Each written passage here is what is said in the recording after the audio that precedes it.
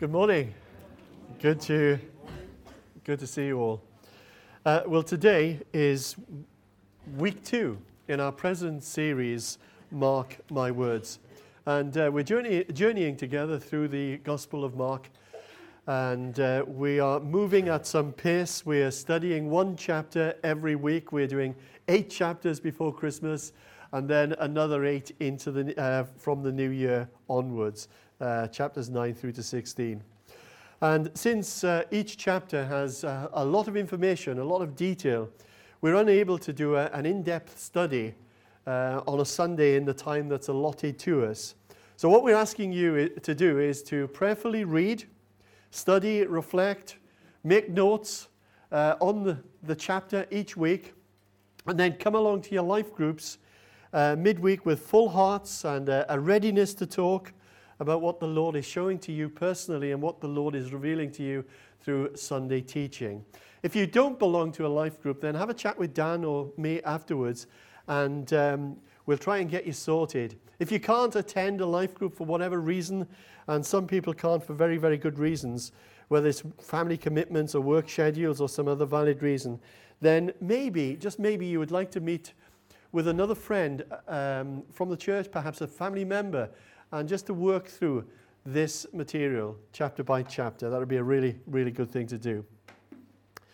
Well, Dan informed us last Sunday that the Gospel of Mark is written by a guy called John Mark. And John Mark was a young associate of Peter, Paul, and Barnabas. He was actually a cousin of Barnabas. And Mark accurately wrote down Peter's account of the life of Jesus. It's generally believed that Mark was the first gospel that was written, and that Matthew and Luke borrowed Mark's account with other sources to form their gospel accounts. Mark was written largely to a non-Jewish readership, probably to Christians in Rome who were being persecuted for their trust in Jesus. And as we work through the Gospel of Mark, we will see for ourselves that Mark has a special focus on persecution and martyrdom. And these were indeed terrible days for Christians who were required to count the cost of following Jesus. And around this time of Mark's writing, as Dan told us last week, the Roman emperor was Nero. Now, Nero was a really nasty piece of work. He was a psychopath, if there ever was one. And he accused the Christians for causing the Great Fire in Rome in AD 64. That killed over 1,000 Roman people, and 10 of the 14 districts of Rome were razed to the ground in just 6 days. Tacitus, a Roman historian, believed that Nero himself was responsible for this fire because he wanted to just clear the space so that he could build his golden palace, which was about 300 acres, right in the center of the city. Tacitus, the historian, also says that no one really believed that the Christians were responsible for this fire, but no one was prepared to defend them against such a tyrannical and cruel madman as Nero. Nero did terrible things, covered Christians in animal skins, and they were torn apart by the dogs. Others were nailed to crosses. Still others were set on fire to light up Nero's gardens. And it wasn't just Nero, but it was hard being a Christian in those days. Life was hard anyway. Jewish Christians would have been ostracized by their families, who viewed them as blasphemers and traitors to Judaism in following this Jesus, the so-called Messiah. Roman colleagues and family members would have ridiculed them for believing in such nonsense as this. After all, who had ever heard such a tale? A God who had been born of a virgin, who lived a life of poverty, who was hung on a cross to die? Surely that's nonsense in anyone's language. Mark is written to these believers who are in need of an injection of hope because life was so difficult. They needed some encouragement. They needed some good news in the midst of all of their turmoil and suffering. And that's really where Mark starts his gospel. Again, as we looked last week, we're just doing a quick overview because I know that some of you were not around last week. Some of you haven't met this week. So just quickly recapping where Dan was at last week. The gospel starts there in verse 1 of chapter 1, the beginning of the gospel about Jesus Christ, the Son of God. The word gospel, euangelion in the Greek, means good news. And the word was often used for the official announcement where the son of an emperor had been born. But Mark uses this word, good news, gospel, euangelion, not for the announcement of the son of an emperor being born, but rather for the Son of God. In Old Testament times, both angels and Jews, they were sometimes called the sons of God. But to call one man the Son of God was absolutely unique. The concept of a son in the ancient world went beyond identifying who your father was. But to be a son of someone indicated that you were the best reflection of your father. And Jesus is referred to here as the Son of God. He is the best reflection of what God is like, the reflection of the invisible God. In Hebrews chapter 1, verse 3, we read, "The Son is the radiance of God's glory and the exact representation of his being, sustaining all things by his powerful word." And throughout his gospel, Mark presents Jesus as the Christ and the Son of God. Now, Christ and Messiah are synonyms. Christ is the Greek term, Messiah is the Hebrew term for God's anointed one.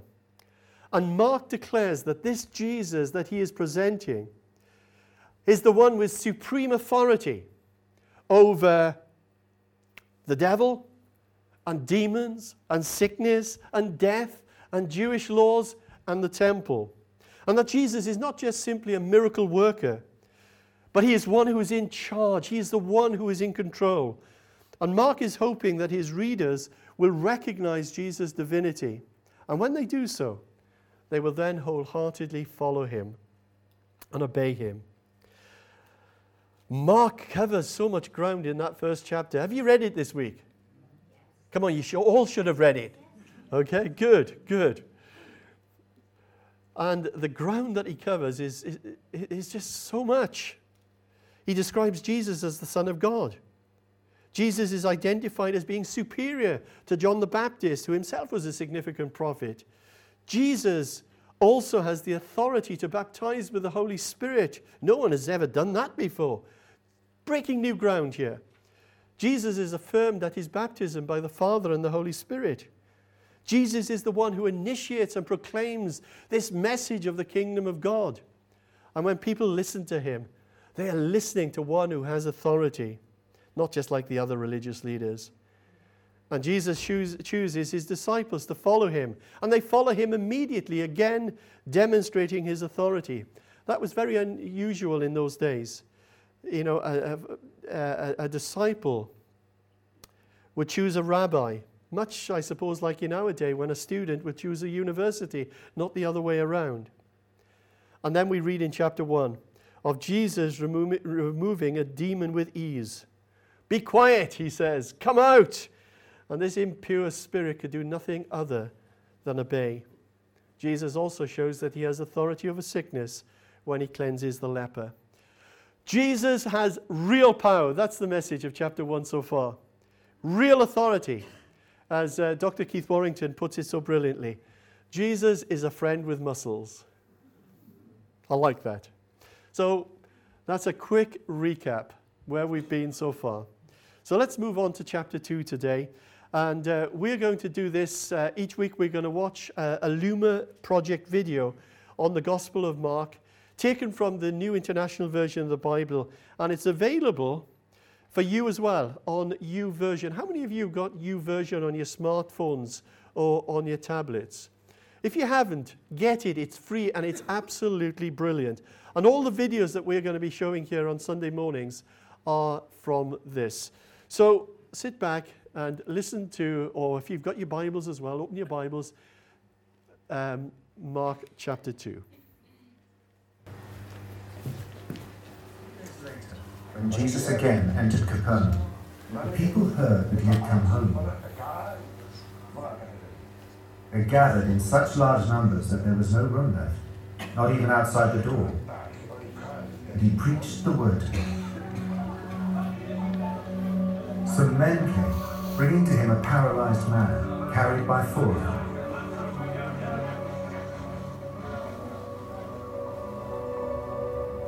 Since they could not get into Jesus because of the crowd, they made an opening in the roof above Jesus.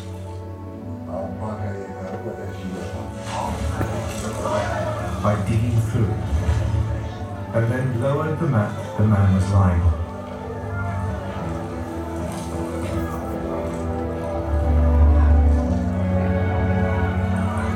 When Jesus saw their faith, he said to the paralyzed man, "Son, your sins are forgiven."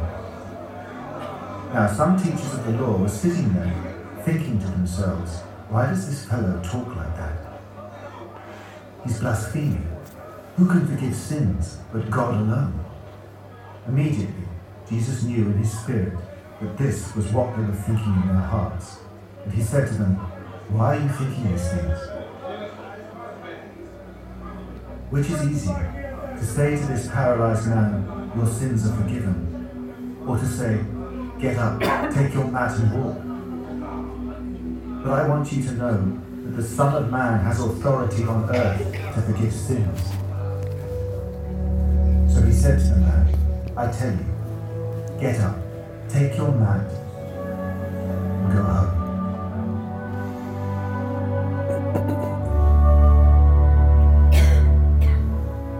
He got up, took his mat, and walked out in full view of them all. This amazed everyone, and they praised God, saying, "We've never seen anything like this."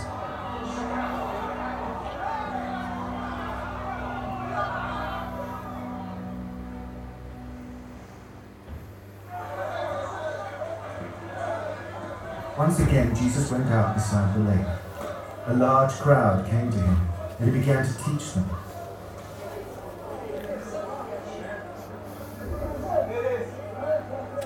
As he walked along, he saw Levi, son of Alphaeus, sitting at the tax collector's booth.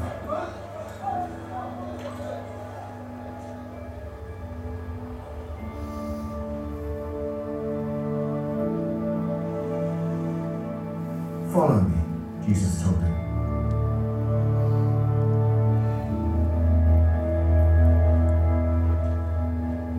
And Levi got up and followed him. While Jesus was having dinner at Levi's house, many tax collectors and sinners were eating with him and his disciples, for there were many who followed him. When the teachers of the law, who were Pharisees, saw him eating with the sinners and tax collectors, they asked his disciples, "Why does he eat with tax collectors and sinners?" On hearing this, Jesus said to them, "It is not the healthy who need a doctor, but the sick. I have not come to call the righteous, but sinners." Now John's disciples and the Pharisees were fasting. Some people came and asked Jesus, "How is it that John's disciples and the disciples of the Pharisees are fasting, but yours are not?" Jesus answered, "How can the guests of the bridegroom fast while he is with them? They cannot, so long as they have him with them. But the time will come when the bridegroom will be taken from them, and on that day they will fast. No one sews a patch of unshrunken cloth on an old garment, otherwise the new piece will pull away from the old, making the tear worse. And no one pours new wine into old wineskins, otherwise the wine will burst the skins, and both the wine and the wineskins will be ruined. No, they pour new wine into new wineskins." Mark didn't write in chapters and verses that we have in our Bibles today. They were added to our Bibles in the 16th century. So we mustn't think that just because we are starting a new chapter in chapter 2 that Mark is on some different subject here. No, not at all. It's a continuation of the emphasis of chapter 1. And Mark is continuing here to reveal the supreme authority of Jesus, which results in conflict with the religious leaders of the day. You see, Jesus didn't fit neatly into their boxes. And Jesus doesn't fit neatly into our boxes either. And this chapter starts with an amazing story of a paralyzed man and his 4 mates. And there were so many people in the house listening to Jesus that they couldn't get through the door. No problem. They had a contingency. There was a plan B. Go onto the roof via external stairway. Then remove roof. Then lower one paralyzed friend into crowded room. Over the years, I've been in meetings where the sermon was interrupted in a range of ways, including screaming babies, mobile phones ringing, one person had a heart attack and subsequently died. And then there was a guy called Graham. Graham fell fast asleep. That wasn't a problem in itself. It only became a problem when he started snoring. And he started snoring rather loudly, very loudly in fact. It was so loud that it caused the guy sitting next to him, Roy, to leave the room crying with laughter with a handkerchief stuffed in his mouth. But you've got to say, removing a roof is quite an unusual way to interrupt a sermon. And I'm sure that the owner of the house wasn't too chuffed either. But Jesus said to this guy on the mat, your sins are forgiven. Your sins are forgiven. Whoa, hang on a second, Jesus. What are you saying there? What are you talking about, Jesus? This guy has come in for healing. And you're talking about forgiveness. What's going on here? What's the connection? Jesus, surely you're not suggesting that the reason that this guy is paralyzed as he is because of his sin, are you? That's not particularly PC. What are you saying, Jesus? Well, Jesus wasn't suggesting that for a moment, as we'll see in a moment. But this idea was something which was a position that many Jewish people held in those days. Let's leave Mark's gospel for a moment and let's jump into John's gospel. In John's gospel is a wonderful story of a man who had been born blind. The disciples met this guy and rather callously in his presence asked Jesus, he said, Rabbi, who sinned? Was it this guy, this man here? Or was it his parents that he was born blind? Jesus explained to us this phenomenon. And you've got to really cringe at their lack of diplomacy, haven't you? I wonder if the guy said something to them like, hello, I'm in the room, you know. And John just redacted that from the final version of his gospel. Read the story for yourself. It's a story found in John chapter 9. This guy, blind from birth, he was certainly a guy who could handle himself. It's a great story. Jesus healed him. And then the religious leaders came and interrogated him about, who's this Jesus who just healed you? And he's playing along with them. And they ask him on 3 occasions, who is this guy? And his last answer is just brilliant. There's more than a hint of sarcasm in it. It seems as if he was saying there, you guys, you sound pretty interested in Jesus. You're not wanting to become his followers too, are you? And when I read that, I sort of love that kind of mocking humor. So I wonder what this guy thought when the disciples were having a conversation about the cause of his blindness. Sadly, it appears that the disciples, only saw this man as an object for theological discussion. And Jesus answered them, neither this man nor his parents sinned, but this happened that the work of God might be displayed in his life. Let's come back to Mark's gospel. So why does Mark here seem to link sin and disablement in this way, saying, son, your sins are forgiven? Well, we are given a clue to that in the next couple of verses. In verse 6, now some of the teachers of the law were sitting there, thinking to themselves, why does this fellow talk like that? He's blaspheming. Who can forgive sins but God alone? Now, in fairness to these guys, their reasoning was pretty good. They arrived at the place that Jesus wanted them to arrive at. Who can forgive sins but God alone? They got that point right. And Jesus responded, not to anything they said, but what they were thinking. Verse 8. Why are you thinking these things? Which is easier to say to this paralyzed man, your sins are forgiven, or get up and walk? But I want you to know that the Son of Man has authority on earth to forgive sins. And then Jesus told the guy on the mat, this guy who'd been paralyzed, to take up his mat and go home. And Jesus' reasoning went something like this. Which is easier? Is it easier to say that you're to heal someone, or to declare that your sins are forgiven? Human beings, both the power to heal and the power to forgive are impossible. But with God, they're both possible. Incidentally, this conversation was taking place when this paralyzed man was still on his mat, paralyzed. One small detail I know, and one that I'd not seen ever before. I've read this story hundreds of times, and I was reading it again this week, and I saw this for the very first time.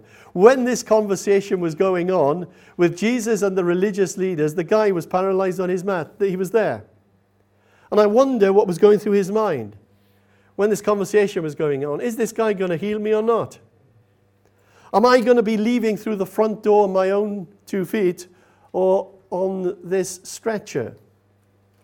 And at that point, he hadn't been healed. But it reveals something about the self-awareness of Jesus. Jesus had such confidence in his own godness. I know it's not a word, but it should be. In his own godness. Such divine awareness to speak to the religious leaders about the healing and forgiveness of sins as if the miracle had already happened. If this miracle of healing had taken place, and then after the healing, Jesus gave a theological lesson on his deity and his power to forgive sins, that would have been one thing. But the lesson to these religious leaders came before the healing of the man, which speaks to me profoundly of the self-awareness that Jesus had of his own godness or his own deity. Cambridge professor and author C.S. Lewis once wrote, "We all understand how a man forgives offenses against himself. You tread on my toe and I forgive you. You steal my money and I forgive you. But what should we make of a man himself unrobbed and untrodden on, who announces that he forgave you for treading on other men's toes and stealing other men's money? Yet that is what Jesus did. This makes sense only if he really was the God whose laws are broken and whose love is wounded by every sin." Now make no mistake about this. The religious leaders thought that Jesus was blaspheming. And if Jesus wasn't God, then absolutely he was blaspheming. There's no middle ground here. And Mark knows this. And he uses this story to once again make his case for the awesome authority that Jesus had. As Keith says, a friend with muscles. Moving on. The next story that Mark includes is this narrative of Jesus calling Levi. Levi was also called Matthew, and he's thought of as the author of Matthew's Gospel. Now, Matthew was a tax collector, and as much as you and I might despise handing on your hard-earned cash to the Inland Revenue, tax collection in the Holy Land was 1,000,000 times worse. The tax collectors were Jews, and they were tax collecting on behalf of the Romans, the enemy, those people who had invaded the land, made them pay extortionate amount of taxes even though they were poor people.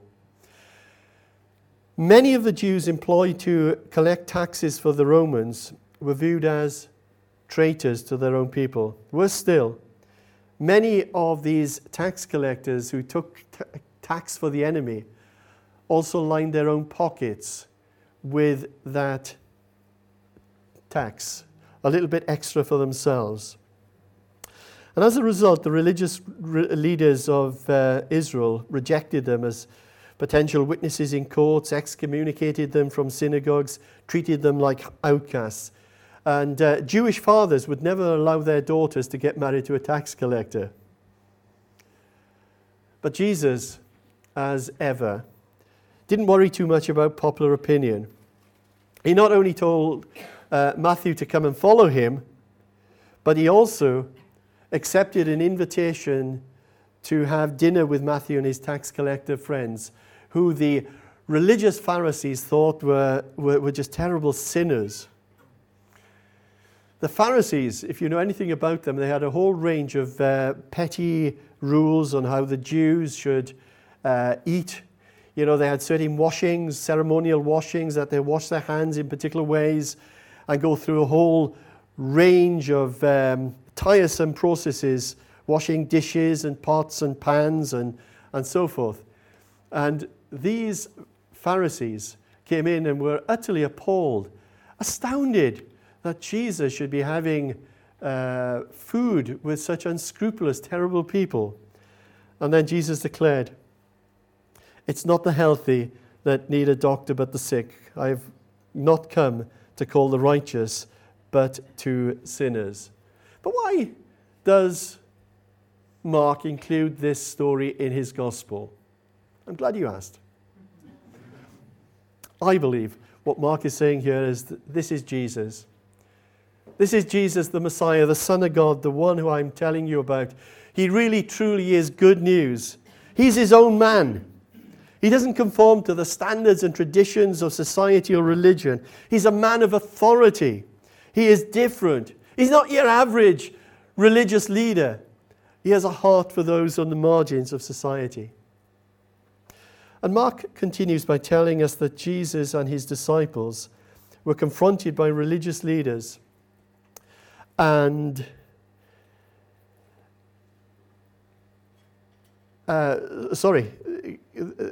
confronted by religious leaders about them not fasting.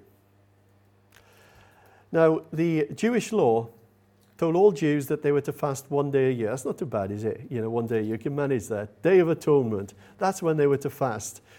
However, by the day of Jesus, the ultra-pious Pharisees were fasting twice a week, every Tuesdays and Thursdays. And in stark contrast, Jesus and his disciples didn't follow these traditions. And people asked why. Jesus, why aren't you fasting like the others? And Jesus' answer at face value takes some understanding. It's a bit opaque, it's a bit confusing. Jesus says, you don't sew a patch of unshrunk cloth on an old garment, or pour new wine into new wineskins. It'll burst them. And I was scratching my head a little bit this week, wondering, what are you talking about there, Jesus? How on earth are you answering their questions? And this is what I believe Jesus is saying there. He is saying that the new and the old don't mix very well. That Jesus came not to patch up the old religion and the old forms of Jewish religion, but he came to introduce something brand new.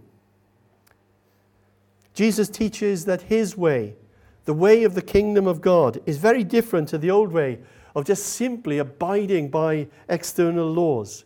His way is the way of the Spirit, who writes God's commands on our hearts, and not the old way, where people are required to follow a list of external commands and regulations that were written down. And Jesus speaks with a new authority here. His teaching is like new wine, and the structures of Judaism could never contain what Jesus was bringing. And next, Mark tells us that Jesus and his disciples were walking through a cornfield one Sabbath, and this happened. One Sabbath, Jesus was going through the grain field. And as his disciples walked along, they began to pick some heads of grain. The Pharisees said to him, "Look, why are they doing what is unlawful on the Sabbath?" He answered, Have you never read what David did when he and his companions were hungry and in need?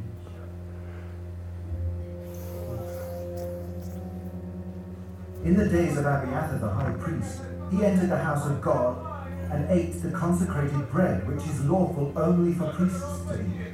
And he also gave some to his companions. Then he said to them, the Sabbath was made for man, not man for the Sabbath.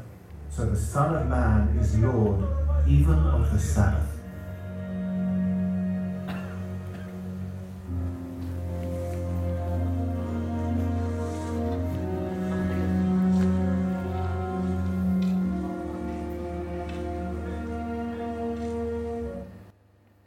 So they were walking through the